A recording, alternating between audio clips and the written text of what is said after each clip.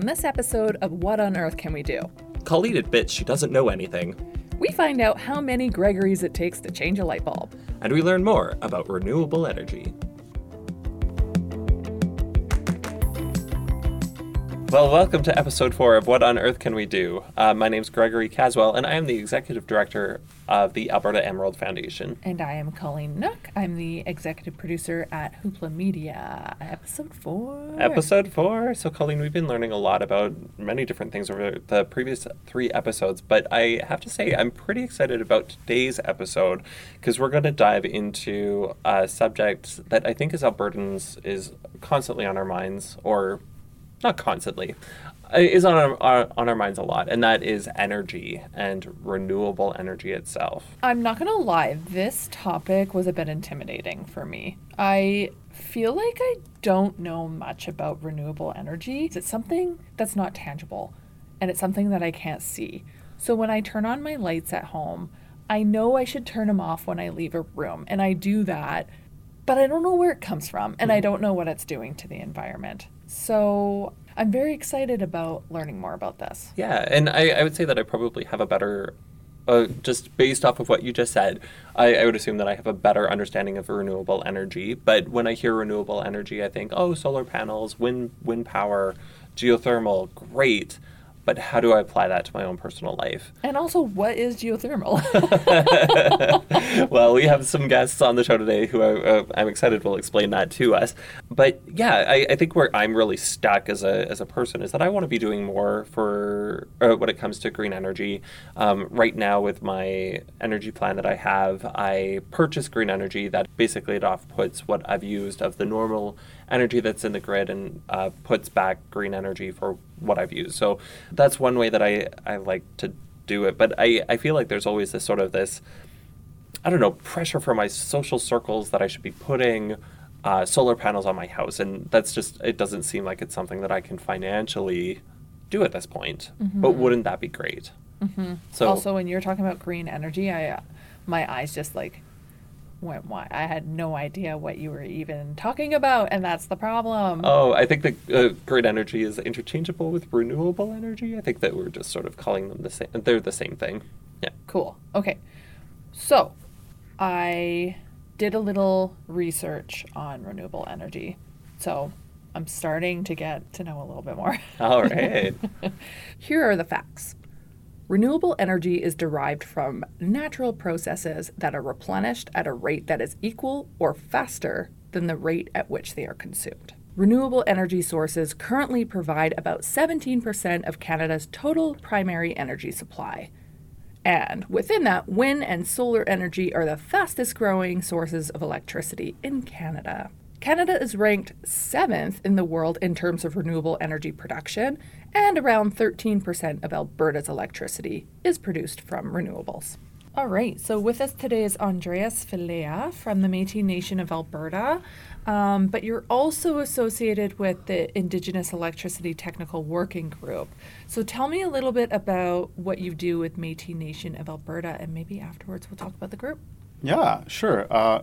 So as you say, my name is Andreas Filea. I work for the Métis Nation of Alberta as Senior Manager of Environment. So a lot of my work is around looking for need, so identifying need in Métis communities, and then designing initiatives to meet those needs, lining up funding, and then getting some stuff done. So a lot of the work that I've done is doing about 30 solar projects on rooftops, doing some energy efficiency work. We're doing a 5 megawatt solar farm close to Métis Crossing, which is really exciting. So we've done about 2 years there, and policy work as well. So the Indigenous Electricity Technical Working was a little bit of that policy work. So what do you guys do at the Indigenous? Tell me all about it. Sure. So it's quite interesting. So the Indigenous Electricity Technical Working Group, I'm going to say was, because we actually haven't met since June of this year, was an advisory group that the government of Alberta at that time, so back in 2017, directed to be put together. And it was intended to be open to Indigenous communities and governments as a space for them to learn about the renewable energy markets and opportunity, and also brought in experts. It brought in departments, ministries, government officials in an aim to increase Indigenous participation in renewable energy projects.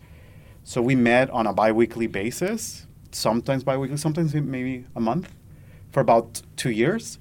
And we talked about like programs, policies, information, like a whole bunch of things. So it was a really cool team. At some point, there were about 100 people participating, Wow. but there were, there was a consistent group going back and forth, yeah, for sure. Do you know how Alberta is measuring up in terms of renewable energy compared to the rest of Canada? Like, are we at the forefront, or is there some work that needs to be done in this province? Yeah, I keep hearing that Alberta is a really great province for it because there's sunlight. Yeah. For that, out of most places in the world, that there's the most sunlight here. Yeah. So yeah, tell us about that. So Alberta is actually blessed not only with oil and gas energy, but we have here, and Saskatchewan, by the way, as well, has the best solar and resource in all of Canada, and the best wind resource in all of Canada. So it's really kind of a nice complement to the energy industry that we have here. Is that we not only do we have the best oil and gas resource, we also have the best solar and wind. So that's the resource piece. But then you have to put the infrastructure to actually produce energy from those resources. So in terms of that, I think Alberta is actually lagging behind on the electricity side, at least. Mm-hmm. Up until recently, about 50% of our electricity came from coal. And so the previous government, I don't know where the government right now sits on this, but they had committed to replacing all the coal facilities by 2030 and replacing at least 30% of total energy with renewables that time. So I think we're lagging a little bit. One interesting thing that I don't think a lot of people know is actually Canada is leading, is one of the leaders in the world in renewable energy. About 60% of our electricity comes from hydro. Right? Wow. Yeah, it's crazy. Like, we tend to forget that we have an incredible renewable energy industry already. And I think, look at EnerCan numbers here, like about 90% of the electricity sector. That doesn't take into account transportation. And we live very sparsely populated, so we have to do a lot of work there. It doesn't take into account heating, for example, so a lot of work there as well. But there's a lot of good things already happening. Yeah. So why is renewable energy important to the environment? What's the overall impact that we can see if we move towards these? I think the biggest thing is not necessarily the environmental part. I think that's incredibly significant, and it's extremely important that we do something regarding climate change. But I think we're at a disruptive stage right now where renewables are getting cheaper and cheaper, and the world's kind of moving that way. Investors are kind of demanding that companies do renewable energy and are sustainable. So I think for me, it's more about like economics too. Like, it is cheaper and it can provide jobs, and investors are pouring their money there. So we should do it, because otherwise we're going to be left behind. Yeah. Yeah. It makes sense. It's kind of like a win-win. Yeah. Something that you want to really look at is at this price, right? Like, the government's guaranteeing this price for Albertans. They want to get it as low as we can. We got stuff like $37 per megawatt hour. For like, that is some of the cheapest electricity in the world. Can you break that down a little bit for me? Yeah. So, I just look at my energy bill, and I have no idea what it even means. The average Albertan, like, it fluctuates like crazy. So back in the day, in like 2015, it could be up to like 10 to 15 cents per kilowatt hour. Okay. And then more recently, it's been like 5 cents per kilowatt hour, right? The conversion is about, so 37 would be 3.7 cents per kilowatt hour. Can you imagine buying it for 3.7 cents per kilowatt hour for 20 years? That is what the government contracted. They got an insane deal for 20 years. There are forecasts out there that they just say, like, the price is going up. So they got an incredible deal for Albertans. They also, people that are developing this got an incredible deal because they got a guaranteed price for 20 years. It's really difficult to go to the bank and say, oh, I want you to give me money so that I can build this, and I don't know how much money I'm going to get. But if I go to the bank and say, I know how much money I'm going to get for the next 20 years, the bank's really eager and happy to lend you money because you can guarantee returns. It makes them financeable. So it's kind of a On the government side, for Albertans, because they're getting cheap energy, it's also a win for developers. And it was also a win for Indigenous communities because it required partnership with them, with Métis people and Indigenous people. It's when we chat about, and I think at a personal level, I believe this at a personal level, like it's, Alberta's been an energy province. We've done energy for decades, right? Mm-hmm. And so there's been an energy revolution before, and I think for many reasons, Indigenous people were left out for most of that. I think this was a great opportunity to include them. This new energy revolution of inclusiveness with Indigenous people, right? So that's something that I think was really great, and my hope is that work like that can continue because it can be competitive and it can lead to these added benefits as well. What are some examples of projects that the group took on? So I think, just for a reference, the group, I don't think the group was looking at specific projects. I think the group was looking at mechanisms to incent or support those projects. So we looked at programs, for example, and policies. So the community generation program that came out of the government of Alberta, we reviewed, what it would look like and what tweaks it would have to have so that it would be successful for Indigenous communities, right? In terms of projects that are out there right now, the Métis Nation has one project that is out there. I know of another projects that were shared there. I think there's quite a few Indigenous-led renewable energy projects in the pipeline that I don't know if I can share.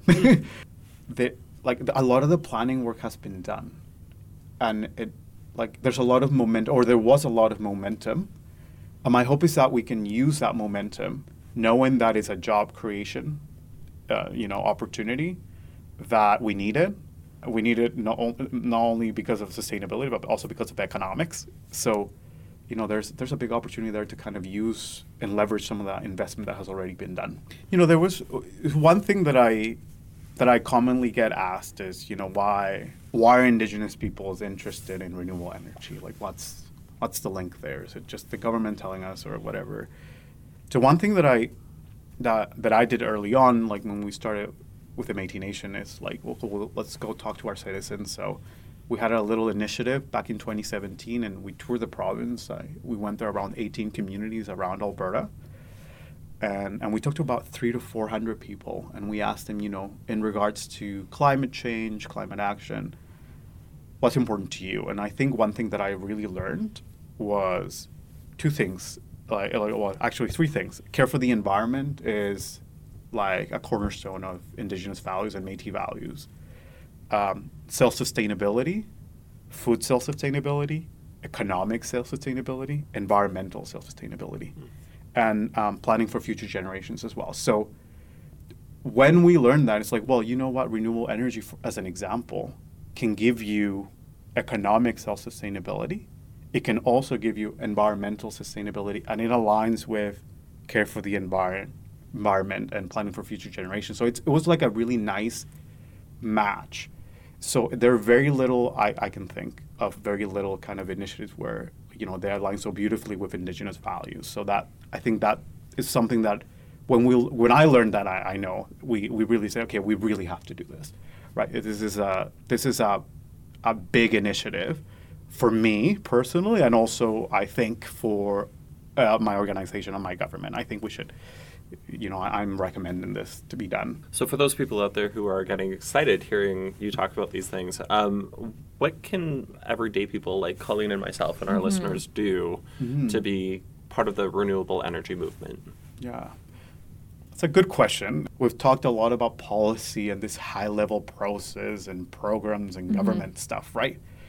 So it's like making sure that the people that have the capacity and the ability to make this major change, this like 300 megawatt changes, are doing that, so that when you do switch your light switch on, or you turn whatever on, your appliances on at home, that the other side looks renewable, right? And that's a lot harder to do at an individual level. It requires that you see and vote, right? Like look at where your party stands. It's perhaps a little bit more political because it does require direction from government. Yeah. That's good. Get out there and vote. Yeah, so I guess, put solar panels or get some green energy from a retailer. Vote. Those are three really, really good things, and I think doable for everyone. Thanks. Yeah. That was fascinating. Yeah. That was really good. Yeah, thank you very much for inviting me. Yeah. So we just finished talking with Andres, and he left us with the idea that we should actually be educating ourselves. I'm very excited to introduce our next guest because that's actually what his whole purpose in life is to do, I'm assuming, is to educate people on renewable energy. So please welcome to the show David Dodge from Green Energy Futures. Hi, I'm so happy to be here, I must say. Well, thank you. Why don't I let you tell our listeners what Green Energy Futures is about, and then I'll tell them why it's so important that you're here. Well, Green Energy Futures is, it's essentially a journey I've been on for 7 years. And I set out on this journey because I was looking at the media about 7 years ago. And what I was seeing in terms of coverage of clean technologies and green energy and that sort of thing, I found appalling. It was uninformed, unknowledgeable. And I realized, I've been working on climate change for as long as 20 years. And I realized that these things are going to start to be of very high levels of interest very quickly, and somebody needs to go out there and start reporting on the stuff that actually works. And so I put a vision together of what the perfect job for me would be 7 years ago, and that would be to travel across the country and interview the most inspiring people doing the most inspiring projects in the clean technology sector that I could possibly find.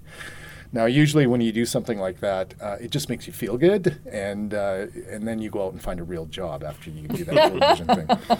But I wrote that vision up. It was about 5 pages, and lo and behold, I took it to the Suncor Foundation, and they loved it, much to my surprise. And in fact, they helped me bring on other sponsors like Shell and TD Bank. And I spent about $1.3 million of their money traveling across the country, producing now 236 documentaries. So that funding has expired, but I've been able to cover everything from tidal energy in Nova Scotia to the Souk First Nation on Vancouver Island that is doing, they're doing net zero buildings and solar training, and everything in between. And you said 236 episodes? That's amazing. That's a lot of work and a lot of information for people to come across and to learn from. Where can somebody find Green Energy So Futures? this series is produced at our web channel is greenenergyfutures.ca, but we also publish to a number of other channels. We have our own YouTube channel, which does fairly well, and our series is broadcast on the CKUA radio network in Alberta. So our features run about 3 times a week across Alberta on CKUA radio, which is really cool. So tell us, what sort of trends are you seeing in renewable energy? Well, renewable energy is taking off. So it's really funny because when I started the series, solar was so poorly understood. I remember going to a conference here in Alberta, and I think it was the grid operator was doing a presentation about the future of the electricity grid. And in their projections for the future, there was this much solar, and I'm making the signal of 0. And so there was going to be no solar in Alberta's future, and that was 7 or 8 years ago, if you can believe it. And even then, solar was still quite expensive. And my gosh, how much has changed. Like, people have no idea how fast things are changing. So I've spent a lot of time covering sources of energy, so solar, geothermal, biogas, biomass, those kinds of things. But I've also realized that the way we get our energy is going to affect everything else in our lives, from how we get around and the buildings we live in. And so I've become quite enamored with super energy efficient buildings, net zero buildings, that sort of thing. And there's been incredible changes in that space. In fact, it's changing so fast, even people in the industry have trouble keeping up. And I'll just leave you with one really high level statistic that underlines this. Bloomberg's 2019 energy outlook for the world suggests that there will be about $13.3 trillion of investment in power generation by 2015 throughout the world. Shockingly, perhaps, or pleasantly surprisingly, about 77% of that is going to be renewable energy. Wow. So mostly solar and wind, but also other sources of renewable energy. And that's by 2050? By 2050. Wow, amazing. Yeah. So a lot of our listeners are people who are new to renewable energy. Some might not even know what renewable energy is. We touched on wind, solar, hydro. What are some other examples that people might not be thinking of? There are so many examples. So there's tidal. The Bay of Fundy is one of the most interesting places in Canada for that. There's biogas and biomass, which, by the way, are two really important sources that we haven't even begun to look into in Alberta, which Alberta also has a huge potential in. And Alberta, as you may have learned, has the very best wind and solar energy resource in all of Canada. As it turns out, we're not only blessed with fossil fuels, we also have the best renewable energy resource in the country. But there are many other sources as well, and it depends on how you look at it. So geothermal is something that I think is going to play a huge role, much bigger than anybody anticipated, just because it's so efficient. It was very popular years ago when natural gas prices spiked, but I predict it'll come back in a very big way as we try to make buildings more efficient. So what does geothermal look like? It's really boring, actually. So it's funny, geothermal, what most people call geothermal is actually geoexchange. So geoexchange and geothermal are close relatives. Geothermal is typically deep wells that harvest high temperatures out of the earth, so over 100 degrees Celsius. There's absolutely none of this in Canada. There isn't a single project in all of Canada. But geothermal, in the family of geothermal, there's also something called geoexchange, which is simply harvesting the ambient temperature of the earth just below the surface. So anywhere between 4 and 7 degrees Celsius. And so we have buildings here in Edmonton, for example. There's a net zero church and a social housing project in Westmount that has loops under the ground, not very deep under the ground, maybe 50 meters under the ground, and they're harvesting the ambient temperature of the earth. And then they use heat pumps to upgrade that heat from the 4 to 7 degrees to the 20 degrees we need to have heat our houses. The really cool thing is when they upgrade that heat, those heat pumps are about 400% efficient. So, when you go shopping for your new furnace, you go, well, I have an old 80% efficient furnace. Woo, I got 97% now. That's what I have in my house. But when you got a heat pumps, you're talking orders of magnitude. It's 400% efficient. And when heat pumps are used for cooling, they're up to 700 or 800% efficient. So that's the kind of change we're talking about. So for an everyday person like myself, who, I hear I should be putting solar panels on my house, I should be converting to geothermal, but I'm just not at a place financially that I can do that. What are some things that I could be doing? You can get involved in this stuff on a range of scales. So this is a really interesting question, and this goes back to an age-old question of who's responsible and how can we tackle this issue that we don't often talk about, which is climate change. That's the root of all this stuff. And it's really interesting. So you can do a lot of things, and even if you do the little things, it's really important. So I did a story on a guy from St. Albert. His name was Ron Kube. And he's an average guy, a professor, who decided he would get all crazy about saving energy in his house. So he bought these meters at Canadian Tire. He measured everything, his microwave, his washing machines, his lights, everything in the house to see where he was using his energy. And in 2016 or 15 or 17 or whatever year it was he did this, he was shocked to discover his lighting was the worst energy use in his house because he still had old incandescent light bulbs. Here's a guy, university educated, still using incandescent light bulbs, which are almost 10 times less efficient as a LED light bulb. And he solved the problem in his house of energy use for literally hundreds of dollars. And he's going to save that back in no time. Yep. So you can get involved at a small level like that, or you can get involved at a much higher level. If you buy solar today on your home, it's still going to be cheaper than the grid price. It's just the term you have to amortize that over. It's quite long-term investment. So solar modules are guaranteed for 25 years. Maybe there's a 15, 16, 17-year payback. You still get free energy for 10 years of that contract. It's just a long-term view. So there's something that may be coming in the near future that could help us with this, though, and it's called property assessed clean energy financing. And what that'll allow you to do is to borrow long-term money to do energy efficiency in your home or put solar on the roof. And what it does is it amortizes the benefit. Let's say solar's 25 years of benefit. It amortizes your payments over the benefit period. So you pay, for the sake of argument, 1/25th of your solar system every year starting in year one. That means you're actually saving money starting in year one, and there's literally no reason why you wouldn't do that. I think you're going to see a lot more of that in the very near future. Yeah, it seems like a theme that's really coming up, that this isn't only just an environmental issue, it's an economic issue as well. So It's interesting. The big so we're learning how to build a super efficient home, and Edmonton is actually, ironically, in the oil capital of Canada, we're leaders at building the very best, most energy efficient net zero homes in Canada. We're the best at that right here in Edmonton, Alberta, without you ask anybody in the business and you'll hear that. So what do we do with all these old buildings? Yeah. Well, it's very expensive to renovate old buildings. In fact, I did a story on a guy from Calgary who's trying to start a business for renovating homes to net zero.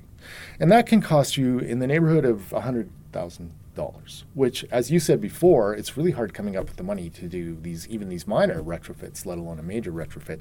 Well, in the Netherlands, they've realized that their old stock of buildings, it's even much worse than it is here in terms of efficiency, but they're more consistent. They're more of a townhome style of home, most of the homes there. And what they've done is industrialize the process of renovating those homes to make them energy efficient. They also live in a place where utility rates are much higher than they are here. Mm-hmm. And so there's more incentive for them to do this. And their national goal in the Netherlands now is to make every single building in the country net zero by 2050. And so that means about 100,000, 80,000. Actually, I've heard they've reduced that number somewhat. They're going to renovate 2 million buildings.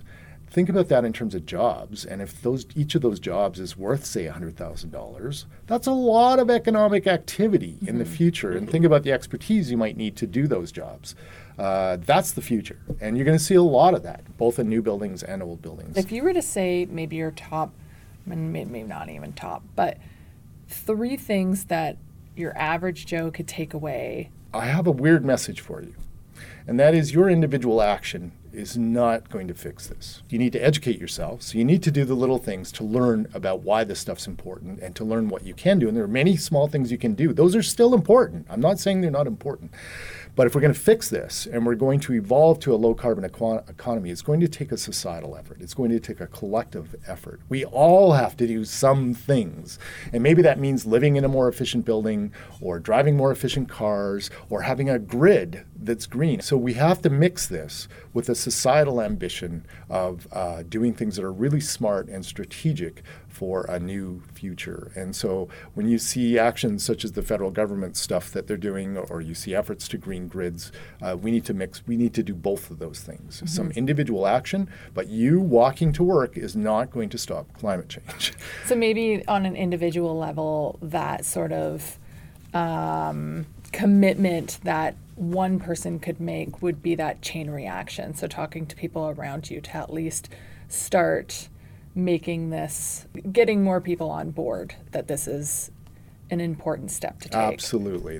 You've now tapped into it. So we need to support collective actions as well. And some collective actions will help all of us be more efficient. Mm-hmm. And some of us don't care enough or don't have the time to figure out those things or don't even care about those things.